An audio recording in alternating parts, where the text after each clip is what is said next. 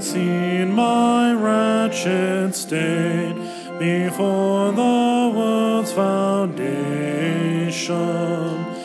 mindful of his mercies great, plan for my salvation.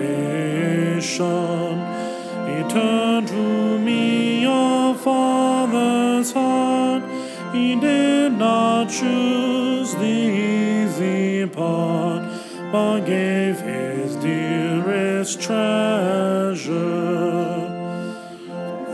to his beloved Son. It's time to have compassion. Go, bright jewel of my crown, bring to all salvation.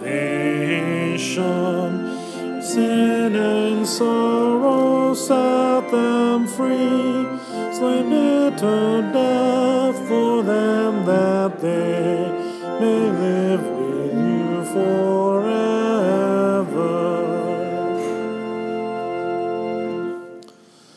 The text for the sermon this day is taken from a variety of scripture, and we're also going to be using this hymn 556, so I encourage you to keep your hymnal open, as we'll also be singing the last 5 verses after the sermon. Grace, peace, and mercy to you from God our Father and our Lord and Savior, Jesus Christ. Amen. Dear Christians, one and all, rejoice. Those are the opening words of this hymn. They're words that an encouragement for us to rejoice, to celebrate. Today is Confirmation Sunday. Brooke and Logan, you have today as a day to celebrate, to rejoice. But the thing is, this is not a charge just to rejoice on this day, but it's a call to rejoice every day of your life. And I know that isn't easy. Meanwhile, we do have days where it's beautiful and sunny and the grass is green. We have days where it is stormy, it is windy, and the world is less than easy. There are many trials and tribulations that befall us in this world. And so we look at this second and third verse. It says, fast bound in Satan's chains I lay. Death brooded darkly o'er me. Sin was my torment night and day. In sin my mother bore me. Luther, who's writing this hymn, is echoing the sentiments of David in the psalm when he says, in sin my mother conceived me. But daily deeper still I fell. My life became a living hell. So firmly sin possessed me. My own good works all came to naught, no grace or merit gaining. Free will against God's judgment fought, dead to all good remaining. My fears increased till sheer despair, left only death to be my share. The pangs of hell I suffered. That summarizes our life in this world. When you were born, you were born bound by the chains of Satan. Every single one of us were born bound to him. We are born sinful. We are sinful at conception. The reason we hear of the story of Adam and Eve throughout our lives is not just that we may look at Adam and Eve as an example story. We read it because they are our first parents. And you, Logan and Brooke, even you have the same grandparents. So you share similar genetics. And you inherited certain things from your grandparents and your parents. But you, like all of us, inherited from our first parents sin. from Adam and Eve. They brought it into the world. They passed it on down to their first children, Cain, who murdered their other son, Abel. And it passes all the way down. This last week, you read your confession of faith paper. And I asked for you to think about the 10 Commandments and how we struggle with it. It's the easiest way to see how the sinful nature is always at work in you. We are always struggling with it. Even a newborn infant is in sin. It's hard for us to see it because, while a newborn infant can't do that much harm, because they're not strong, physically strong, but all a child really thinks about is themselves. I need to be fed, I need to wake up, whatever. We are born in that sin. And that sin is the thing that leads us to this living hell that Luther speaks of.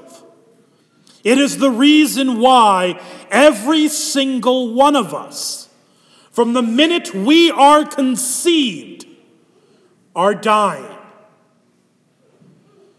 One thing that is a very real reality that every one of us that most of us are aware of at this point in our lives, is that death is always around us, ever persistent, never knowing when it's going to strike. This is the consequence of sin. And so in our sinful nature, we desire to try to work our way out of it. We think that we could defeat death all on our own. And so much of what we do in this life is trying to keep the game going just a little bit longer. And somehow we think that we can do good enough to appease God's wrath. But the reality is, first off, is that your works do not cancel out sin. For example, if I were to go out today and I would just randomly shoot someone, it doesn't matter how many nice things I did, it would not cancel out the fact that I shot that person. Good work, good things do not cancel out bad deeds. And that comes down to the smallest ones, even the littlest of white lies. All of it is a consequence, is a part of our sin, and we cannot undo it. And what's more is the works that we do are like filthy rags. Even they are tainted with sin. Even the good works we do, in some degree, we are doing them to serve ourselves. So verse 4, it says, "But God had seen my wretched state before the world's foundation, and mindful of his mercies great, he planned for my salvation. He turned to me a father's heart. He did not choose the easy part, but gave his dearest treasure." See, Jesus, our Lord, looked in our pitiful state. And though we try and try to save ourselves and we can't, our Father looked down. And what did he do? He didn't send just an average Joe Schmo. He didn't send just anyone or anything.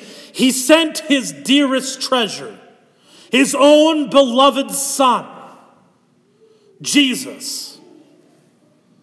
He sent him into this world to be born of a virgin in order that he might become your brother. Think about this way. If any of you have ever read any fairy tales or anything like that when you were a kid, reading about, at least Cinderella or something like that, and read about the kings and the queens. Imagine living in a world like that, and all of a sudden the news came down from the king that you are now declared to be a brother. It is now declared that the prince is your brother. What would that mean? That means that you are also his brother or sister. That means you are a prince or princess. That you are an heir of the kingdom of that king.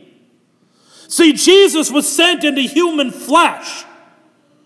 He entered into human flesh in order to be rejected, abandoned, betrayed, denied, arrested, and nailed to the cross, suffer a bloody death, that he may win you, that he may make you his, that you may be an heir of paradise. See, when you were baptized, confirmation is primarily about your baptism. When you were baptized, those shackles, those chains that you were born into slavery to the devil with mere water and the word of God, those shackles were destroyed. And you were made a child of paradise. Confirmation, you hear that word? Confirm. You are confirming your baptism.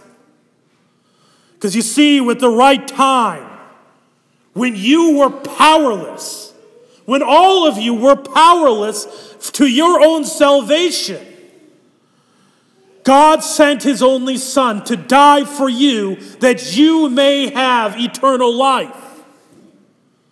The gospel lesson is very well reflected in verses 8 and 9 of this hymn. He says, though he will shed my precious blood, me of my life bereaving, all this I suffer for your good. Be steadfast and believing. Life will from death the victory win. My innocence shall bear your sin, and you are blessed forever. Now this is where that gospel lesson really shows. And pointing forward to Ascension Day, which we celebrate on May 5th, and Pentecost, which we celebrate 10 days later. Now to my Father I depart, from earth to heaven ascending, and heavenly wisdom to impart, the Holy Spirit sending. In trouble he will comfort you, and teach you always to be true, and into truth shall guide you. In the celebration of the church year, there are 2 days that stand above every other day of the year. Common belief by people is that the 2 most popular days are Christmas and Easter. But in reality, it's Easter / Good Friday. Good Friday and Easter are really one big thing. But the other day is actually Pentecost. Because without Pentecost, the blessings of the death and resurrection do not come. We of our own accord do not seek after God. We are enemies of God by nature. We hate God in our sinful nature. For that reason, the Holy Spirit was sent. That's why I wear red on confirmation. That's why you're going to be wearing a red scarves. That's why it says right there, red, what does it say? Come, Holy Spirit. Because it is by the Holy Spirit that you can confess that Jesus is Lord.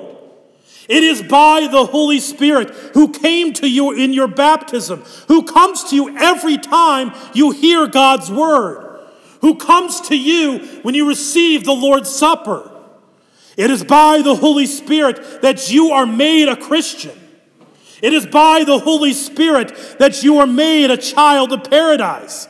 It is by the Holy Spirit that we are not destined for eternal death, but for eternal life. See, you're going to be confirmed. And I'm going to let you in on the secret. It's not your accomplishment. The Holy Spirit is the one who did all the work. Without the Holy Spirit, this building wouldn't even stand. None of us would be here.